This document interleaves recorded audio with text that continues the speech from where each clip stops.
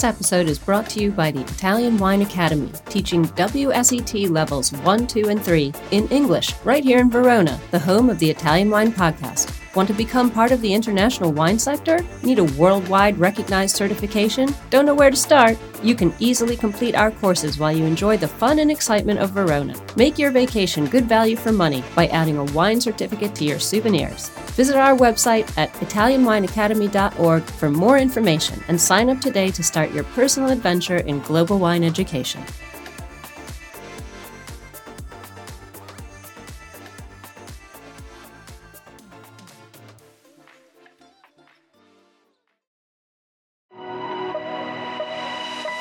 Welcome to Jumbo Shrimp Wine Study Maps. We have specially created this free content for all our listeners who are studying for wine exams. This has been a journey of development since Stevie Kim discovered Rosie Baker's hand-drawn maps on Instagram through 2 years of work by our in-house editorial and graphics team, and now the maps are available to purchase in beta form while they undergo the final proofing and editing by our expert advisory board. It's a 3-layered project because we know everyone learns differently. We now offer the complete box set of 39 maps, this series of podcasts with the maps narrated by our crack team of wine educators, and finally, the study guide book, which will be published later this year. Our map project is in no way a substitute for the material set out by other educational organizations, but we hope all the wine students out there will find our map project a new, exciting, and useful tool for learning. For more information and to buy the maps, please visit our website at mamajumboshrimp.com.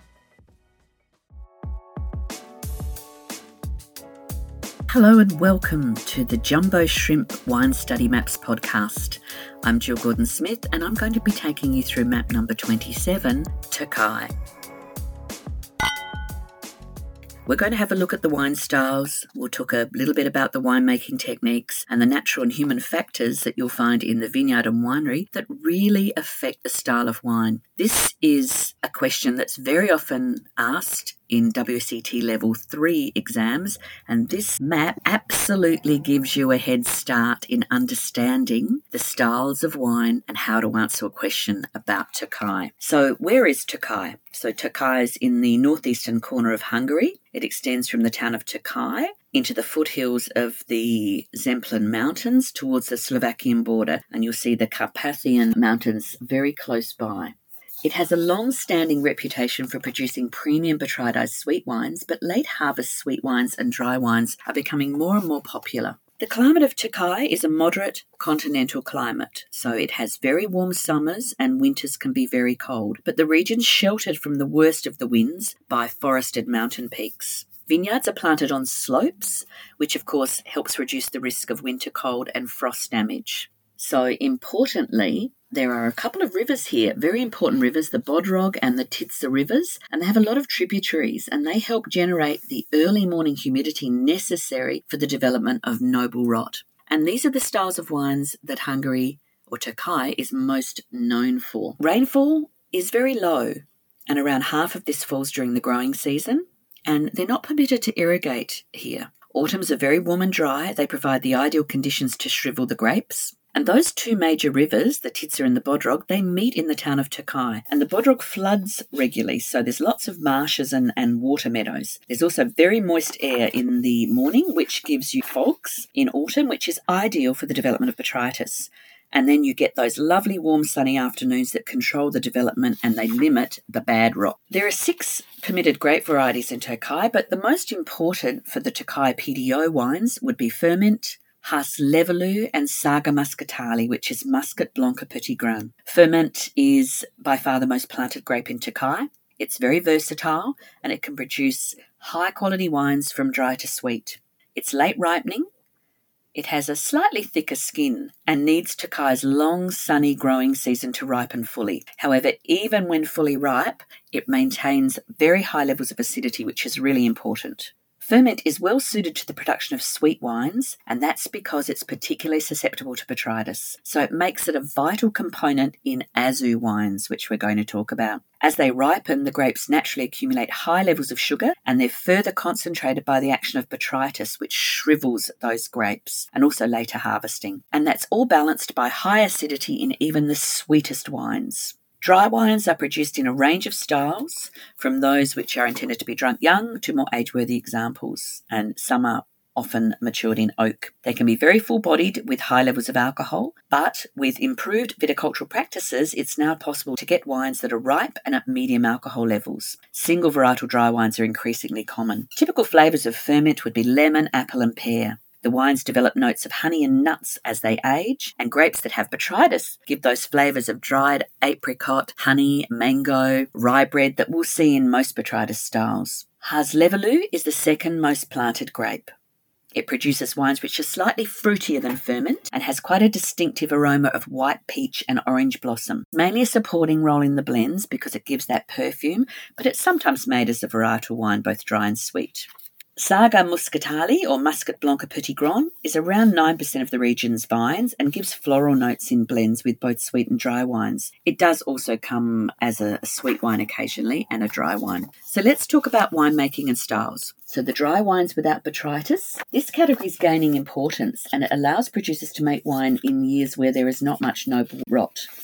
They can vary from very simple, unoaked wine styles that are made to be drunk young to more age-worthy blends, which are often fermented and matured in new oak. They're usually made from ferment.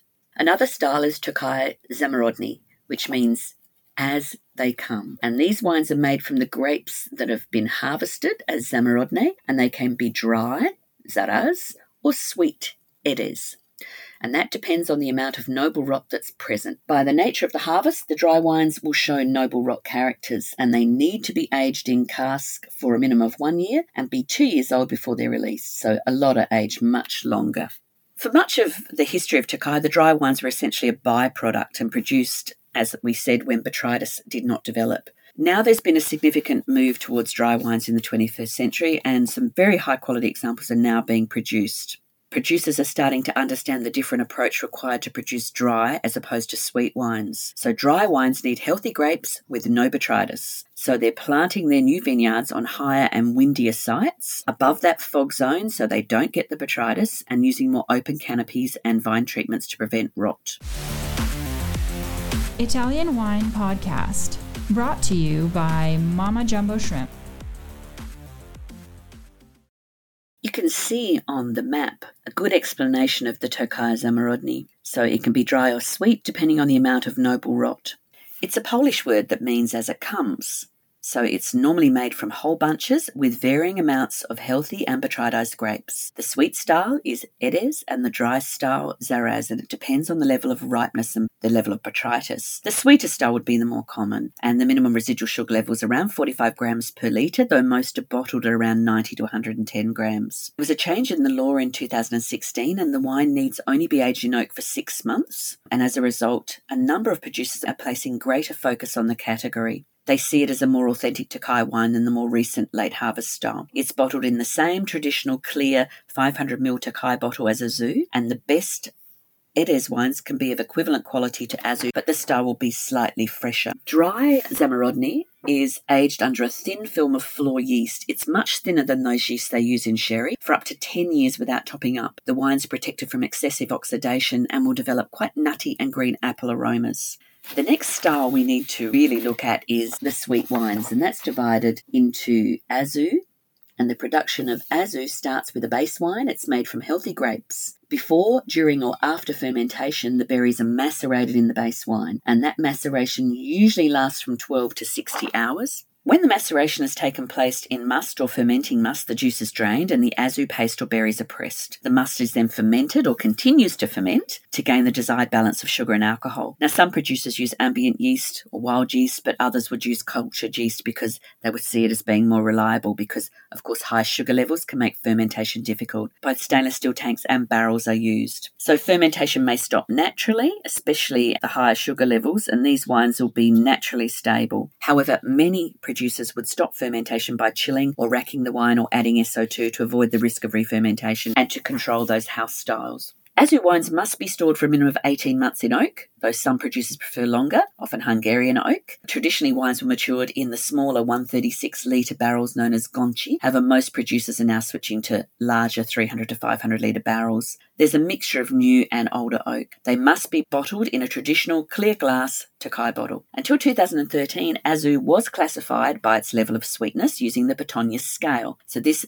traditionally counted the number of pickers' buckets or hods, putani, of azu berries added to a traditional gonchi barrel of must. But more recently, it's measured by set minimum residual sugar levels, with 3 petunias having the least sugar and 6 the most. So in 2013, the regulations changed quite significantly, and the minimum level of residual sugar was increased to 120 grams per litre, which was equivalent to the previous minimum for 5 petunias. So wines with lower levels of sugar are now labelled late harvest or Tokaj Erez Zamorodni, depending on how they're made. Azu wines can be labelled as 5 petunias or 6 petunias, which is above 150 grams residual sugar, but this isn't mandatory.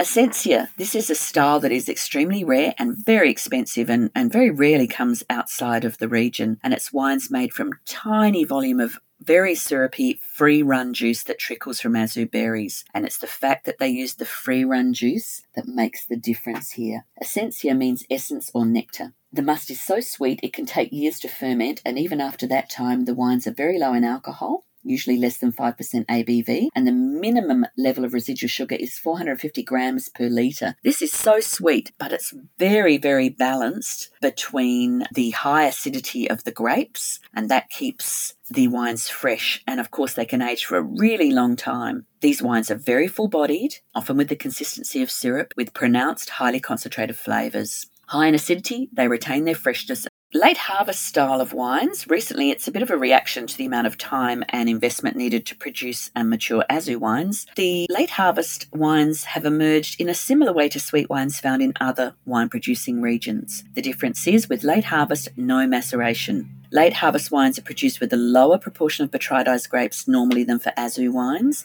and they tend to be lighter bodied and less concentrated. The legal minimum residual sugar level is only 45 grams per litre, though most would be between 90 and 110. Oak aging is not compulsory, and many wines would spend more time in stainless steel rather than being stored in oak, because producers want to emphasise the fruit characteristics. The result is that late harvest wines are ready for release much earlier than azu, typically between 12 and 16 months after harvest.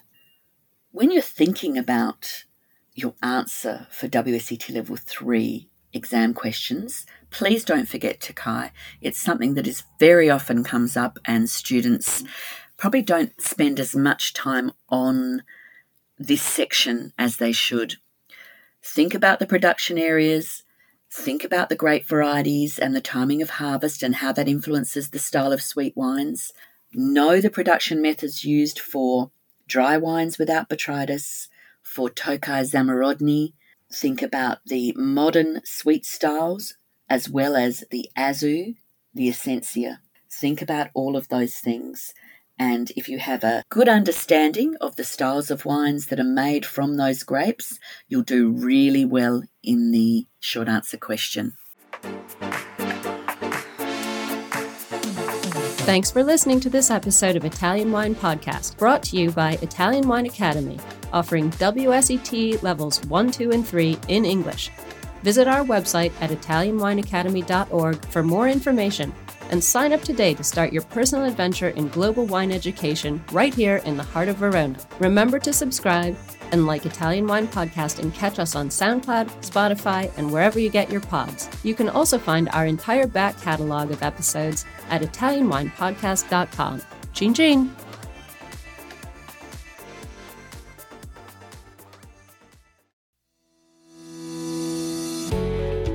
Guys, I'm Joy Livingston, and I am the producer of the Italian Wine Podcast. Thank you for listening. We are the only wine podcast that has been doing a daily show since the pandemic began. This is a labor of love, and we are committed to bringing you free content every day. Of course, this takes time and effort, not to mention the cost of equipment, production, and editing. We would be grateful for your donations, suggestions, requests, and ideas. For more information on how to get in touch, go to italianwinepodcast.com.